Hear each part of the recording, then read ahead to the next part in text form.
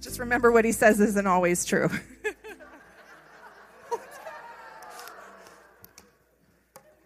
Wow. We're starting this one off real, huh?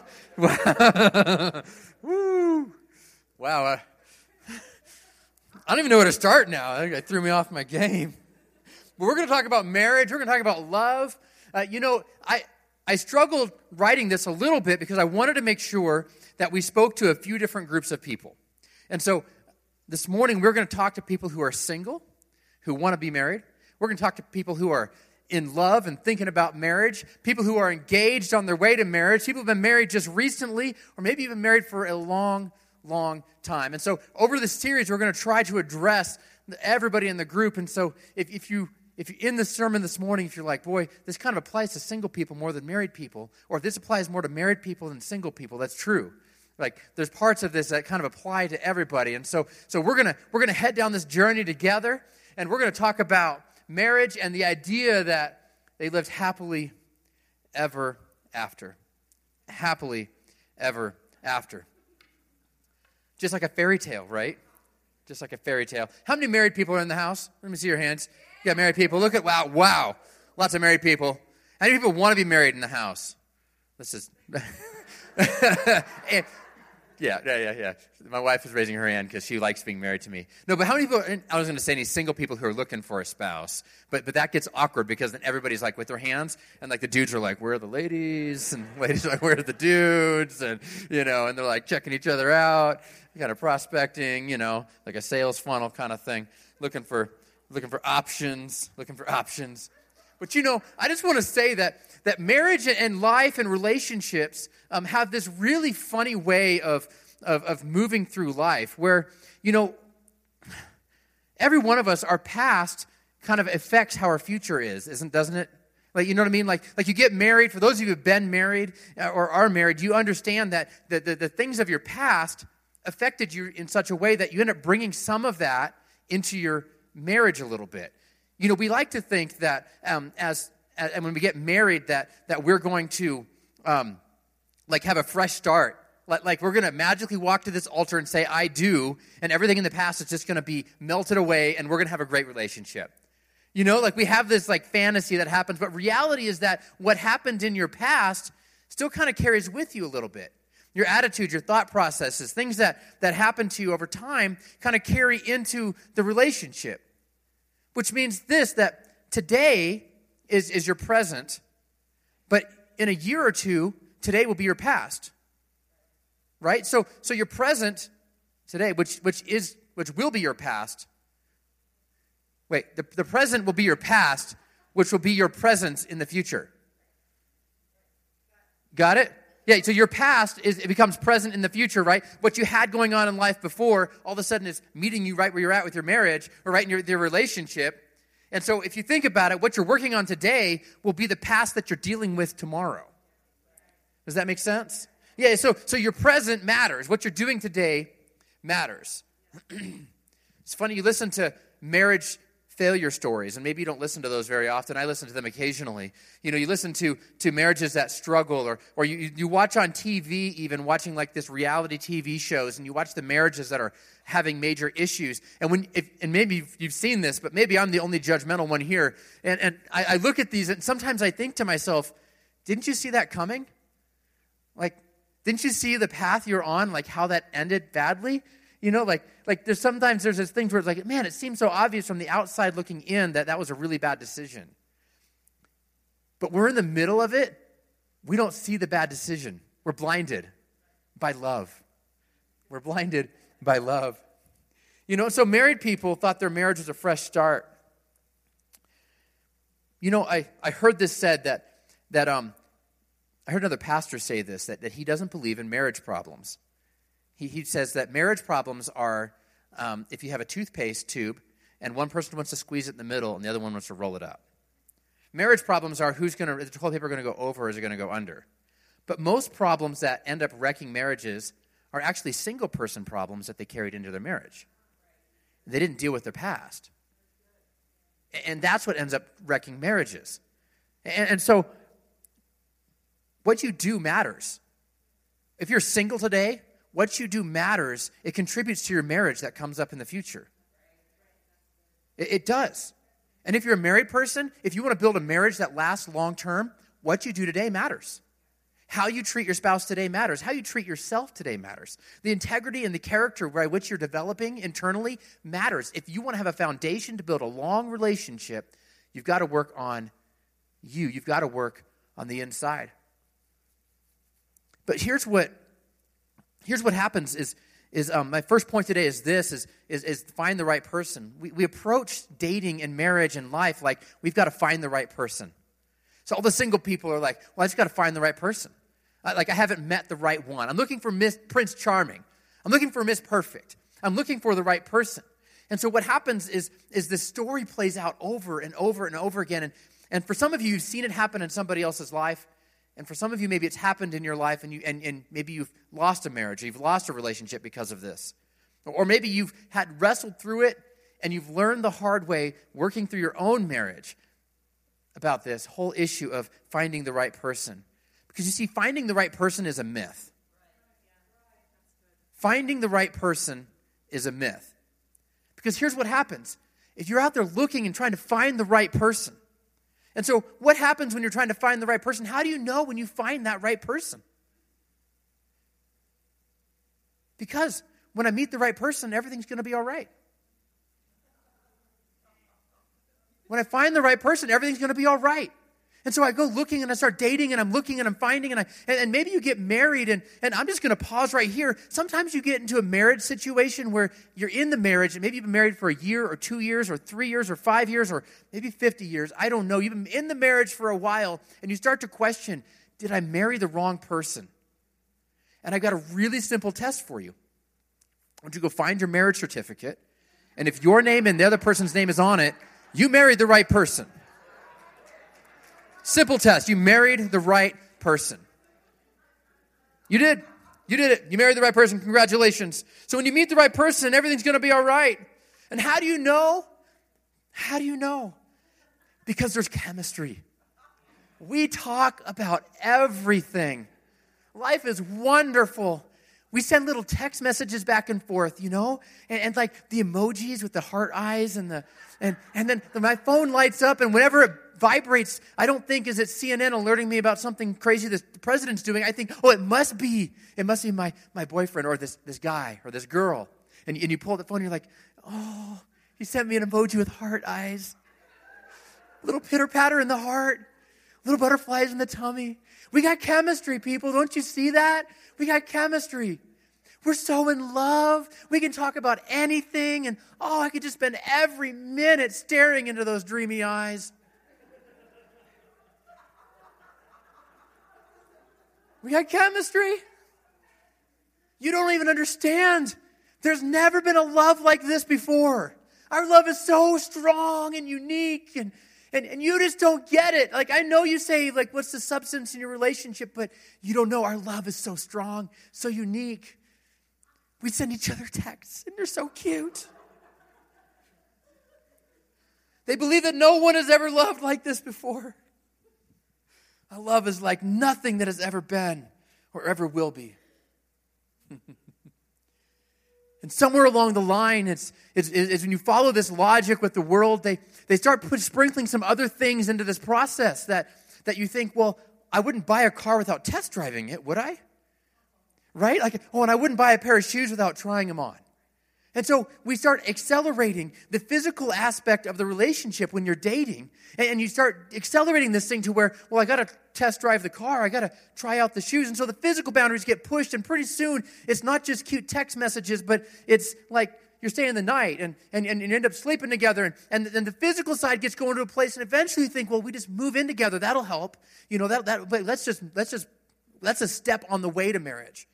But it's not. See, here's the thing is, it's like 54% of marriages end in divorce. How many of you married people, we'll do this by a show of hands, how many of you married people, when you got married, said, I'm planning to be one of the 54% that gets divorced? How many said I'm that? No? Nobody? I'm shocked. What you do leading up into the marriage matters. All the married people are like, yes, preach it. It's like constant nod heading, like head nodding. I'm like, yeah. Every married person knows like what you do leading up to this matters. So young people, single people, if you want to be married, if you're going to be married, pay attention to this today. This is going to save you some pain. It's going to save you some heartache. In fact, they say that the opposite is true about living together before you get married. They say that you have a higher percentage of divorce. That's crazy. So what you think is that halfway step, it's actually hurting you in the process. Now, if you're living together right now, there's a simple process. Go get married, let's fix it. But, you're headed that way anyway. You're pretending it's a halfway step, so let's just finish the step. So that's the fastest way to fix the problem, or you can just move out. But I'm a pastor. I'm going to tell you this is what the Word of God says. It's fornication. It's a sin. You shouldn't be doing it. And so you got to stop. If you want a healthy relationship, you've got to fix this issue now. And so, yeah, but if you start living together, and then it's the halfway step, and then one day you decide, our chemistry is so strong, the love is so unique, I think we should get married. Yeah, let's get married. This is going to be amazing. It's going to feel so good. I couldn't imagine feeling like this every day for the rest of my life. My God, this is going to be incredible. Incredible. My heart's going to pitter-patter. My text messages are going to be sweet and cute. And it's just going to be love and every moment of every day. It's going to be so good.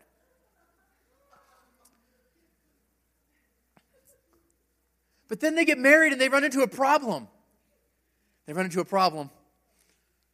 Married people, do you remember your first big fight after you got married?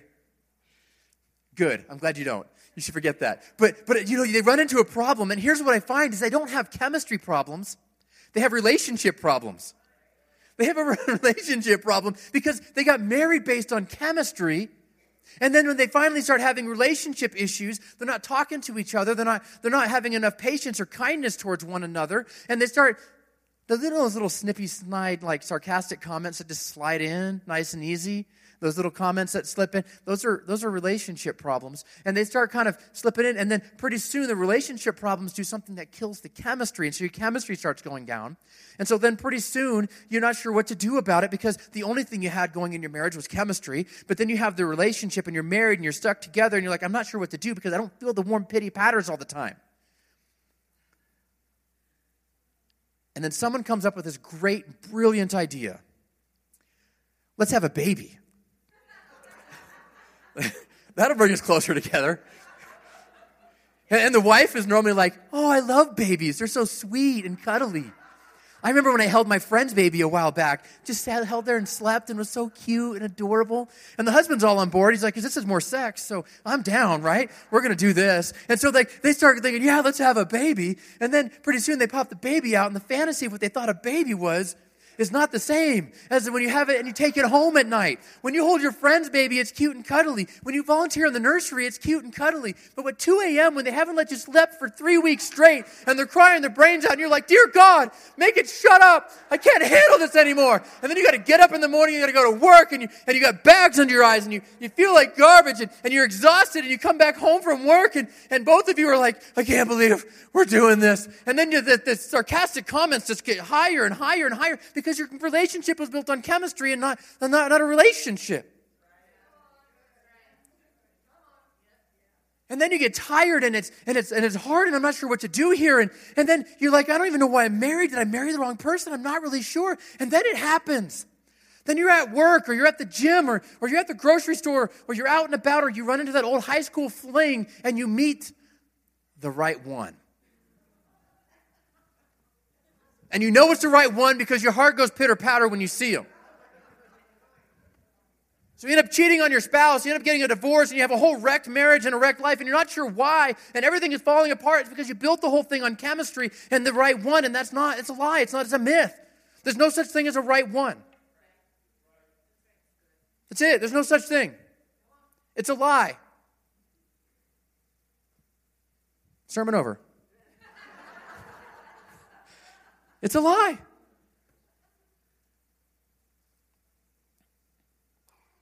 But that won't happen to me, Pastor Matt. You don't know. Because my love is unique. You should see the emojis he sends me on the text message. I just can't wait to spend every moment with him or with her. Love is blind, isn't it?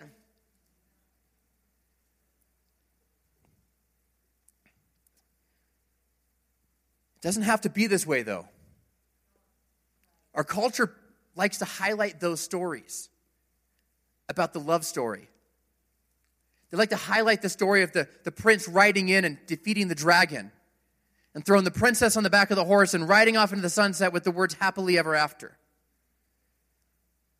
They like to show the story of how the glass slipper and the stepmother, and they got to defeat the stepmother in order to get together, but if they could just be together, it would fix everything. That's the story that's portrayed everywhere. Every love story, every book, every movie, you see this. You know why? It's not because Hollywood and our culture doesn't like solid relationships. It's not because they don't believe in healthy marriage.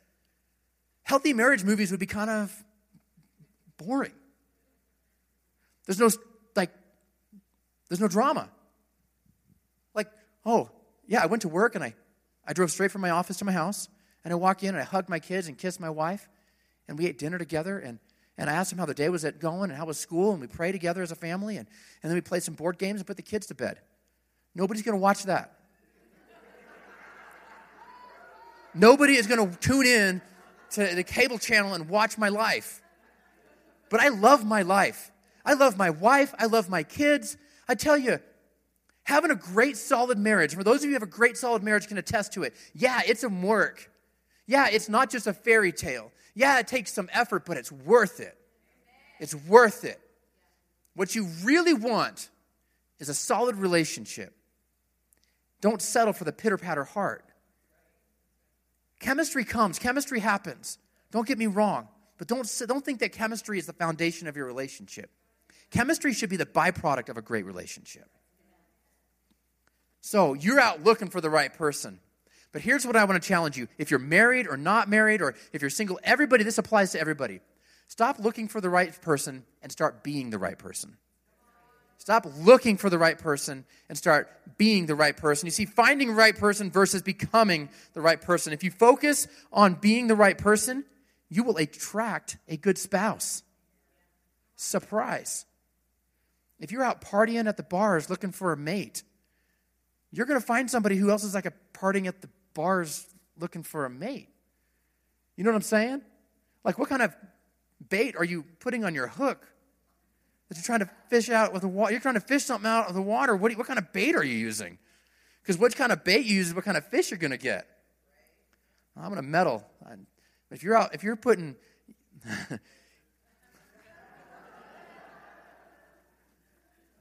All right, here we go. If you are putting your body on the hook trying to fish a man, you're going to have a man that wants nothing but your body. I'm just saying.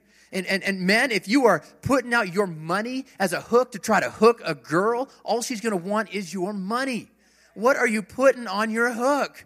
What are you fishing for? Single people, what are you fishing for? What are you fishing for? Because you might just get it.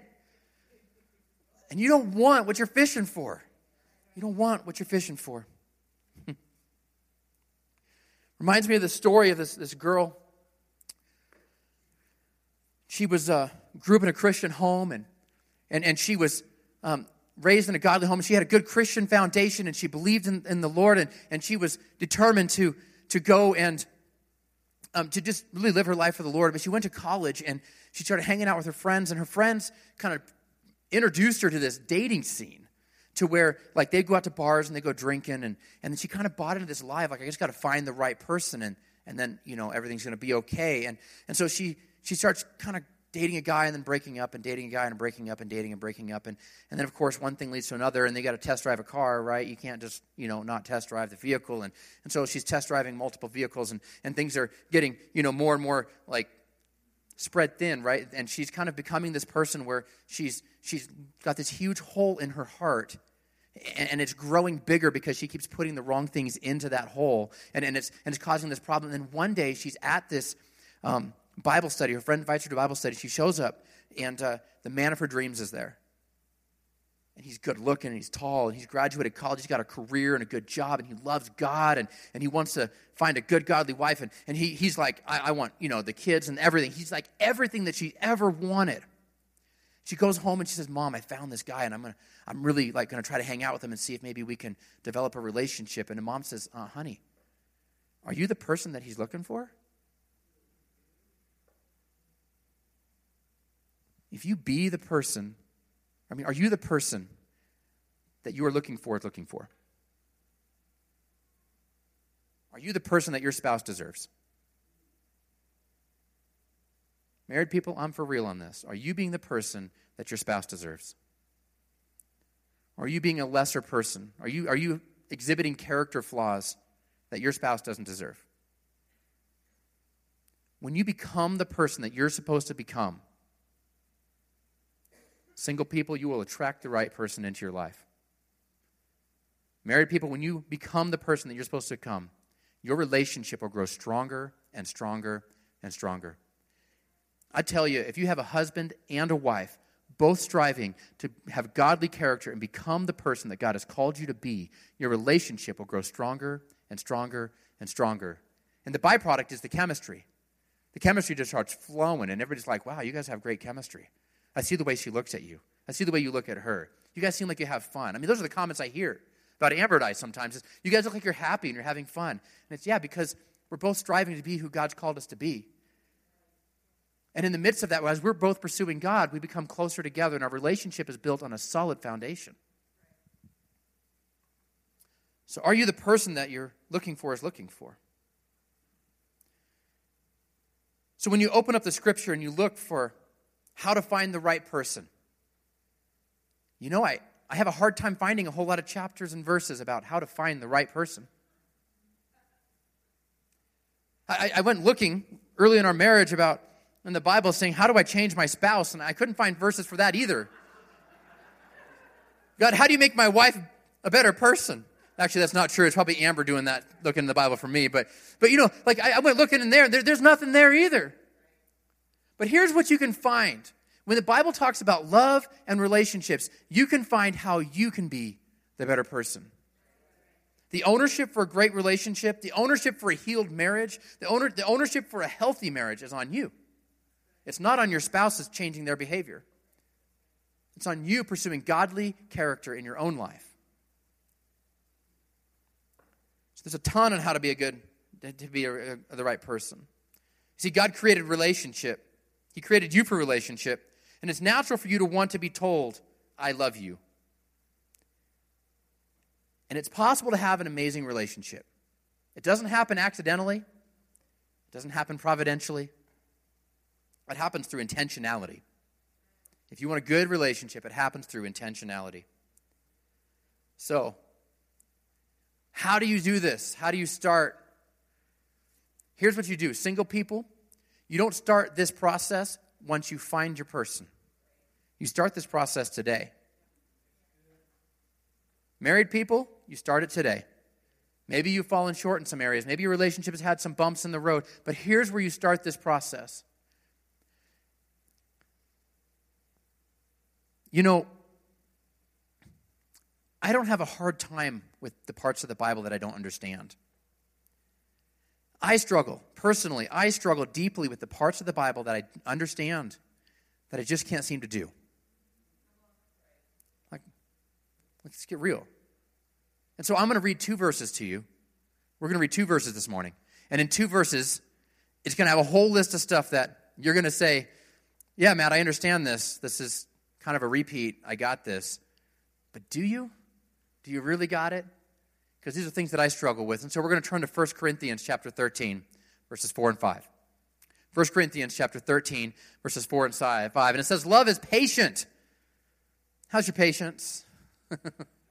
Love is kind. How's your kindness? It does not envy. It does not boast. It is not proud. It does not dishonor others. It is not self-seeking. It is not easily angered. And it keeps no records of wrongs. When you guys have a disagreement, does the record of wrong creep back into the conversation? Ouch. Because every once in a while I'm tempted to creep back in the record of wrong. But let's start at the top. Love is patient. Love is patient. Listen, patience is a thing that you're not pushing your person, you're not pushing your spouse, you're not pushing. If you're dating somebody or you're married to somebody who is constantly pushing and pushing and pushing, I have to question whether or not that's love. I have to question whether or not that's love. Patience is a thing. It's a virtue. See, patience creates as much space and margin that the other person needs. The virtue of patience does not magically show up on the altar when you say, I do. I wish it did. I wish it was like this divine, like supernatural thing where I would show up to the altar and say a couple words and say, I do, and this whole verse would just instantaneously be 100% instilled in me. But it isn't. It's something you got to work on. It's something you got to reach for. Character matters. And these simple things of character will help you build a relationship with a good foundation. Are you patient with your spouse? Or do they wear you out? Are there times where you start to get worn out by them and then you got to pause and say, oh, no, I need some patience. Listen, God will help you get patience. He will help you get patience.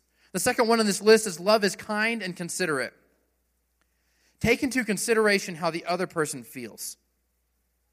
See, in the right person myth, this is what happens. The right person myth says, well, if I married the right person, patience, I would never have any need to exercise patience. I would never have to work on kindness and consideration because if I married the right person, it would just flow from me naturally. But because I have to work at patience and work at kindness and consideration, well, maybe I married the wrong person. But that's a lie. No matter who you end up with, you'll have to work on these things. You'll have to work on these things. Love does not envy.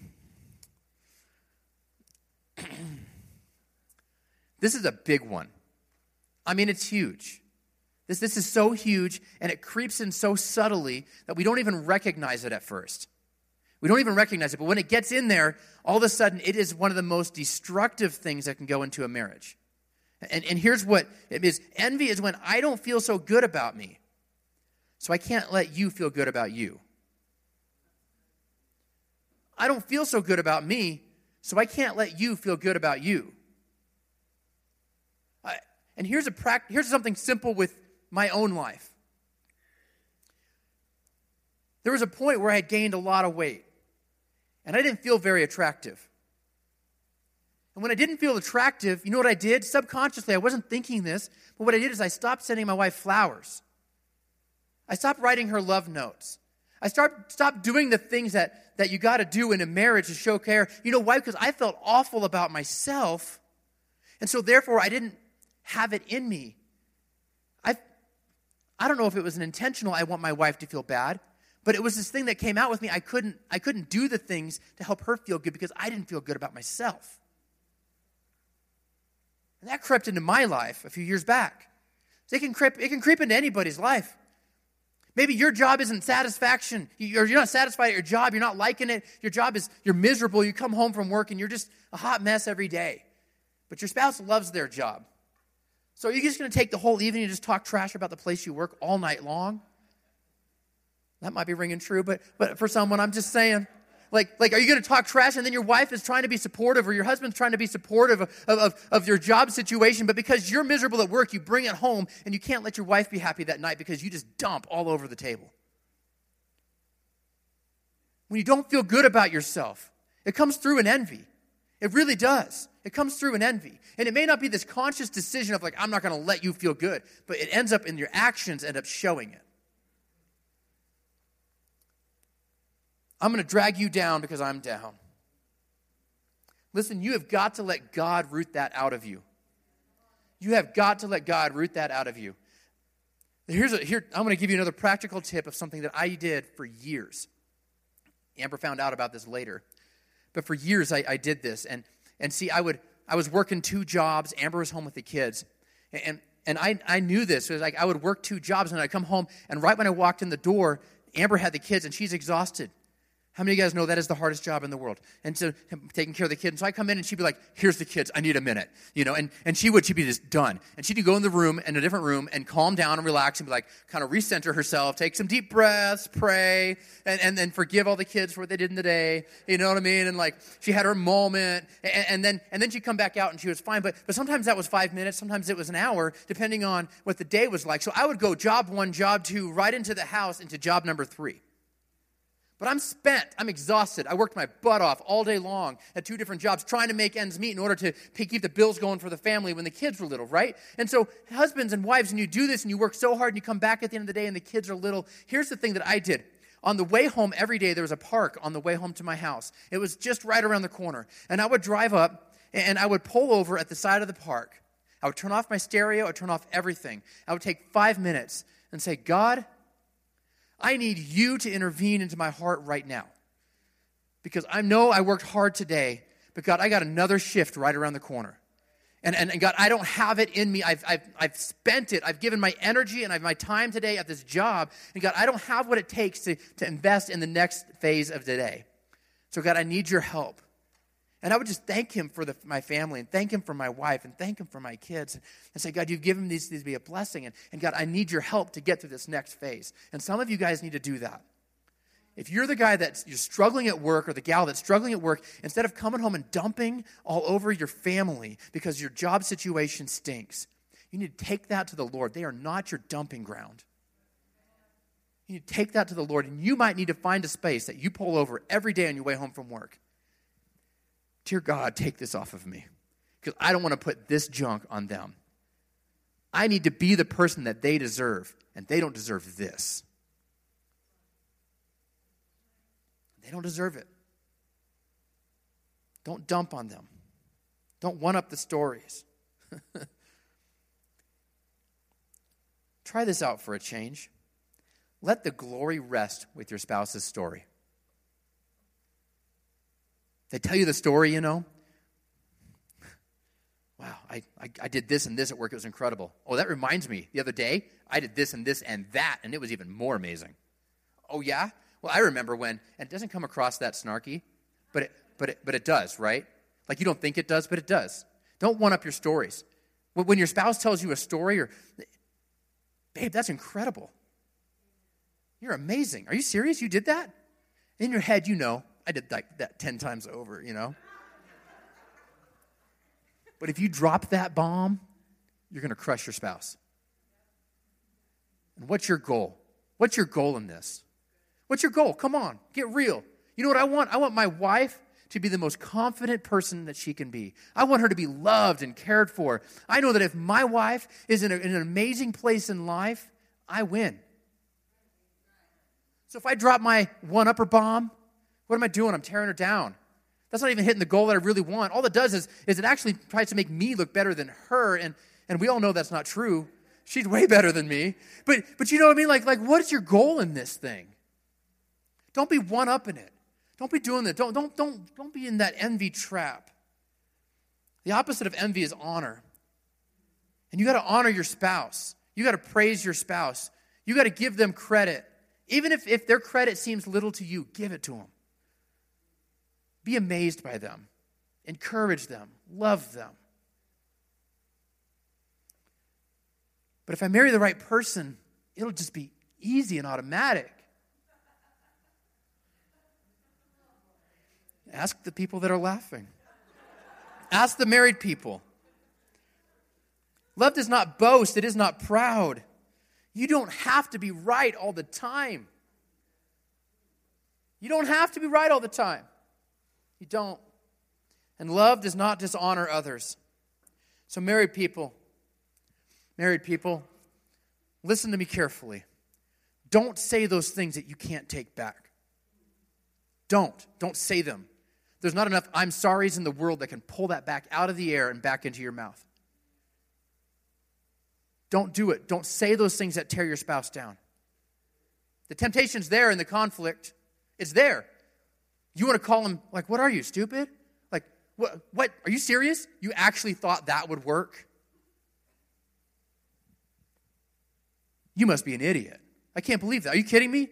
Every common person knows that was a dumb decision. You start tearing your spouse down like that, a cheap little "I'm sorry" doesn't do anything. It doesn't. It doesn't. And what's your goal here? Do you want a strong marriage? You better build up your spouse to be a strong person. Don't tear them down like that. Don't dishonor your spouse. Don't do it to their face, and don't do it behind their back. I know those jerks at the office talk crap about their spouse all the time. Don't be part of it. Don't do it. Even though your wife maybe not have heard those words, you're still sowing those words into your own life.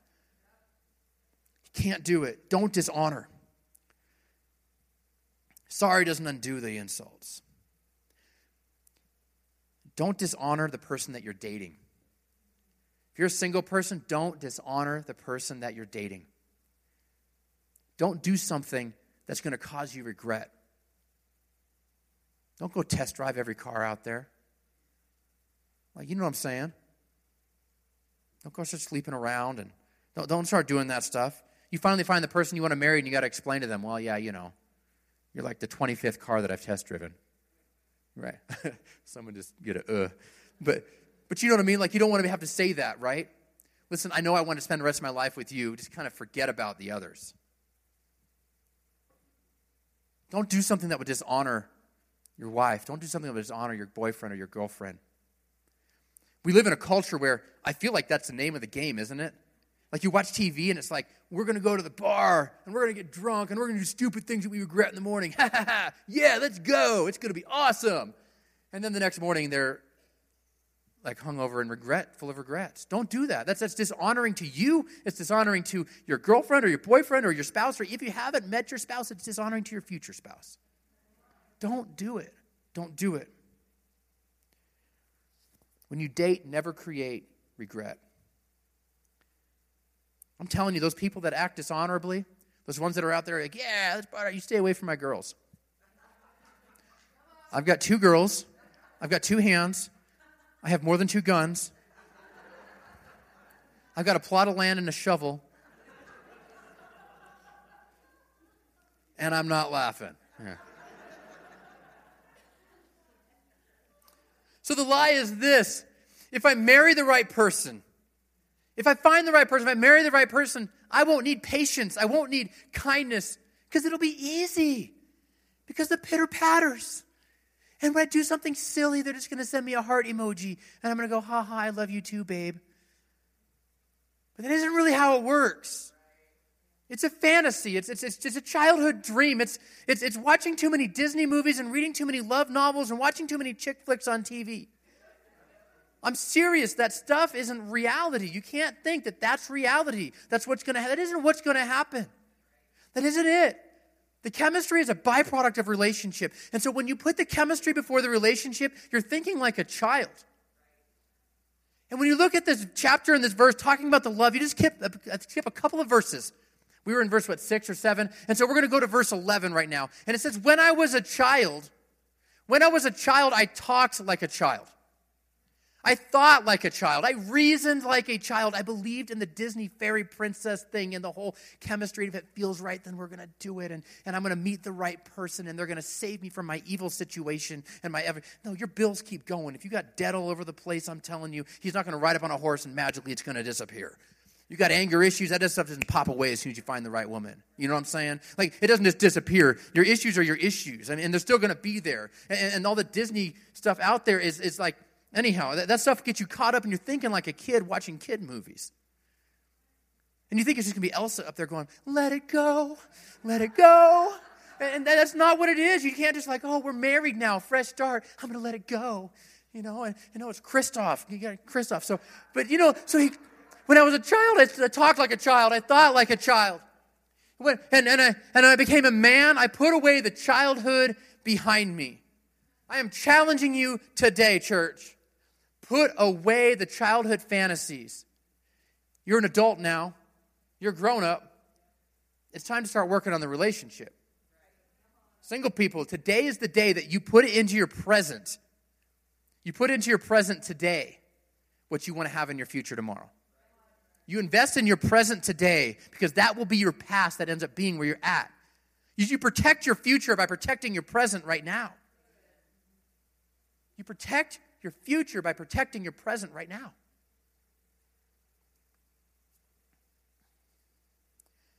You see, none of this comes naturally. Passion and chemistry, that comes naturally. That comes naturally. I got to be honest, I believe that you can feel that passion and chemistry about literally thousands of people. There's thousands of people on this earth, maybe even tens or hundreds of thousands of people on this earth that you could feel that with. You could. You have the kind of person that you like, that you gravitate towards. Tall, short, light skin, dark skin, whatever. What kind of hair they like, the kind of color of their eyes, their attitude, their personality. Are they introverts, are they extroverts? Like you start adding up like the equation of like your type of person. And you start looking, and all of a sudden, you will find thousands of people you can have chemistry with. You got to decide, who do you want to have a relationship with? Become the person that you're looking for. Become the person that you are looking for is looking for. Become the person that your wife deserves. Become the person that your husband deserves. Stop believing that if I magically find the magical person, magically we'll be living happily ever after. It doesn't happen like that. You protect your future by protecting your present right now. So here's the thing. You need to get a clear future of what you're trying to build in your life. You need a blueprint of where you're trying to go and what you're trying to do. You got to have it as a single person. You got to have it as a married person. You got to have it. We're going to close the message right now, but I've got this. I got some homework for you. I got homework for you. And here's what we got. Homework for spouses. If you are married, this is what I want you to do. I want you to go home today, and sometime over the next day or two, I want you to have a conversation with your spouse. I want you to have a conversation with your spouse. It can be simple driving down the road. It can be sit down serious. Where your relationship is at probably determines how that conversation needs to go. If you're in a rocky spot, don't do it over text message. In fact, just don't do this over text message. Looking deep in each other's eyes. Homework for spouses. Here we go. Number 1 for spouses is we are going to write down a vision of what you want your marriage to look like. Together. Sit down together and say, this is what I want our marriage to look like. And that's going to look different for everybody. But together start writing down, what are the values of things that you want in your marriage? Yeah, I want laughter. I don't know about you, but I want some laughter and some joy. Serious is fine too, but, I just want to enjoy you and have a great time. So write down, what is it that you want your marriage to be? What's the vision? What's the blueprint? And then you got to ask this, not what does your spouse need to do, but what do you need to do? Or who do you need to be to build that marriage? If you want a marriage filled with joy and laughter, you got to check your work baggage on the way home and not bring it into your house. If you want a spouse that's happy and joyful, that means the words that come out of your mouth, maybe you need to start investing and sowing words of encouragement and faith and love into your spouse. Well, yeah, if they do it to me, I'll do it to them. They got to take the first step Well, you're not building your marriage. If you're drawing a line in the sand and saying the other person has to move first, that's not building a marriage. That's picking sides. That's causing problems. Somebody has to humble themselves at some point. Instead of pointing the finger at your spouse and expecting them to do something, I'm challenging you. You do it. You take the step. You humble yourself. You decide what you need to do and act on that. Don't point your finger at the other side of the equation and say, well, but they are this and they're that. Single people, I got some homework for you too. Make a list of what you want in a spouse. If you are not aiming for a target, you're going to hit something and it may not be what you want. Yeah. Write it down. I'm serious. Write it down. Just sit down and start thinking all the characteristics that you want. Write down the physical stuff too. I want him this tall. I want him this short. I want this. I want that. Big muscles, no muscles. What do you want in your spouse? And when you start to write down, here's what I want in my spouse. I want someone that serves God. I want somebody that loves me. I want somebody that isn't concerned with our financial resources. I just want to have passion and joy. And I want them to be happy if we live in a little shack or in a huge mansion. Like, I want that stuff to matter, you know? Like, what do you want in your spouse? Write it down. I want integrity and honesty. Like, I want them to tell me the truth no matter how much it hurts. I don't want them to skirt things to try to tell me stuff to help me make me feel better. I mean, maybe you do want that stuff. I don't know. But I don't. So like, I want this honesty factor in my marriage, in my marriage. So single people, write down what you want. I'm serious. Go home, put it somewhere. Put it in your phone, put it somewhere. So you make a list of what you want in your spouse, and then you need to make a second list saying, well, what is it that person deserves? If I'm expecting them to be honest and forthcoming, then maybe I need to be honest and forthcoming. And if I'm expecting them to be full of joy and laughter and encouraging, maybe I need to be that person. So start writing down the second list of single people of what you know, what you think that person is looking for. And here's what happens. See, you start working on your character as a single person. You start working on your character now. You will start to attract the person that you're looking for. You will start to attract a spouse that is an equal match to you. Your bait on the hook has changed. And the fish that you catch on that hook will be what you actually want. It's a funny thing because you single people, when you start doing this, I did this. I wrote down all this stuff when I was a young man. I had great advice from several people that told me to do that. I wrote down this list and I made it ridiculous. I mean, ridiculous. God's going to have to send an angel from heaven. Like this is not humanly possible. I mean, stunning good looks. You know what I mean? Like great personality and outgoing and social and loves me to death and doesn't want anything else other than be with me. And I just had this monster list. And God brought her. I'm telling you, single people, write your list. Your eyes will start to close to those people who are not on that list. You will start to see the dude that you used to be attracted to. You will start to see that girl that you used to be attracted to. Here's the thing, like, I hear men and women both say this when they're single. They'll say something like all men are pigs, or all women are just gold diggers. No, all the people that you date are that way. You have a type. Change the bait on your hook, because if that's not what you want, you got to use some different bait. Start working on your character. Start working what God has put inside of your heart. Start developing that. Become the person that the person you want to be with wants to be with. You work on you. So how can I do this?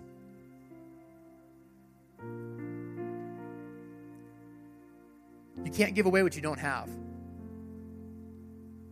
You just can't. Well, I just don't know if I have this kind of love in my life. But see, Christian, today, if you're a Christian and you're a believer in Christ today, and you've accepted Christ to live in your heart, He has poured out this love into you. And if you have the Spirit of God in you, if you've accepted Jesus in your heart, you have that love inside of you. And it might be beyond your personal capacity. I'm not a good enough man to love my wife the way she needs to be loved. I try my best, but God makes up those gaps. He makes up those things, and things come out of my mouth. And I remember ordering flowers, and it's a miracle by God that I'm serious, because I have this love of God inside of me that oozes out. And so I just want to say that you can't give away what you don't have, but if you have the love of Christ in you, lean into that. Lean into that. Find yourself pulling over on the side of the road saying, God, show me how to love my wife today. Show me how to love my husband today. Show me how to make that progress in their life. You might be here this morning and you don't know what I'm talking about with this love of Christ. Maybe you've never accepted Christ into your heart. Maybe you've never put your faith into Him. And today I want to give you an opportunity to do that. So, church, would you guys stand with me? The whole church, let's just stand. I'm going to wrap up here in just a minute. And so with every head bowed and every eye closed, we're just not going to look around. And I'm not trying to put you on the spot, but today you need to make that decision that, today I need to put my faith in Christ. I don't have that love in me that I know that I need to have. And I need the love of Christ in me to be able to flow through me, to be able to build healthy relationships again. If you have not put your faith in Christ, today's your day. Today's your opportunity. I'm encouraging you, don't walk out of here today without making this decision. It's the greatest decision that you'll make in your life. Maybe you walked away from the Lord and you've just rejected him, and today you're back and you say, you know what? I need to get back in a relationship with God. And so there's two people that I'm not talking to this morning. First one is maybe you've never put your faith in Christ, or maybe you did a long time ago, but today's the day you need to come back. He welcomes you with open arms. He loves you. And he wants to pour his love into you and through you in ways that you can't even imagine or comprehend. So this morning, if that's where you're at, if you say, today is the day that I need to put my faith in Jesus, I haven't done it, I need to do it, will you just put your hand in the air? I'm not making a spectacle of you. I want to give you a resource to help you. If that's you, just put your hand in the air. Don't let today pass. Amen. So we make that offer every week because we believe that it's the right decision for everybody to make. And although this morning there was not a response, we continue to make that offer. We continue to make that suggestion. We continue to present the gospel of Jesus every week.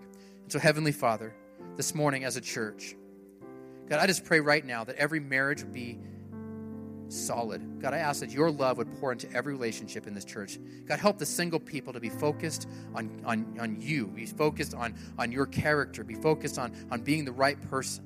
God, help the marriages in this church to be strong and vibrant. God, let this church be known as a place where marriages are strong and vibrant. God, for those marriages that are in the middle of a struggle, God, I am asking right now that your peace, the peace that passes all understanding, would invade the situation. God, help deflate the anger. Help reduce the stress. Help reduce this stuff. Allow the marriage to be, both sides of the marriage to be able to come to the table with humility and love. Maybe you can't have a fresh start, but maybe today you sit down and when you're mapping the blueprint of what the vision of your marriage needs to be, maybe that's step one. So God, I'm praying for marriages in our church to be vibrant, to be life-giving. God, let our marriages be an example of what marriage should be. I pray these things in Jesus' name. Amen. Amen. At this time, we have prayer teams that want to pray with you. They're here today, and they're going to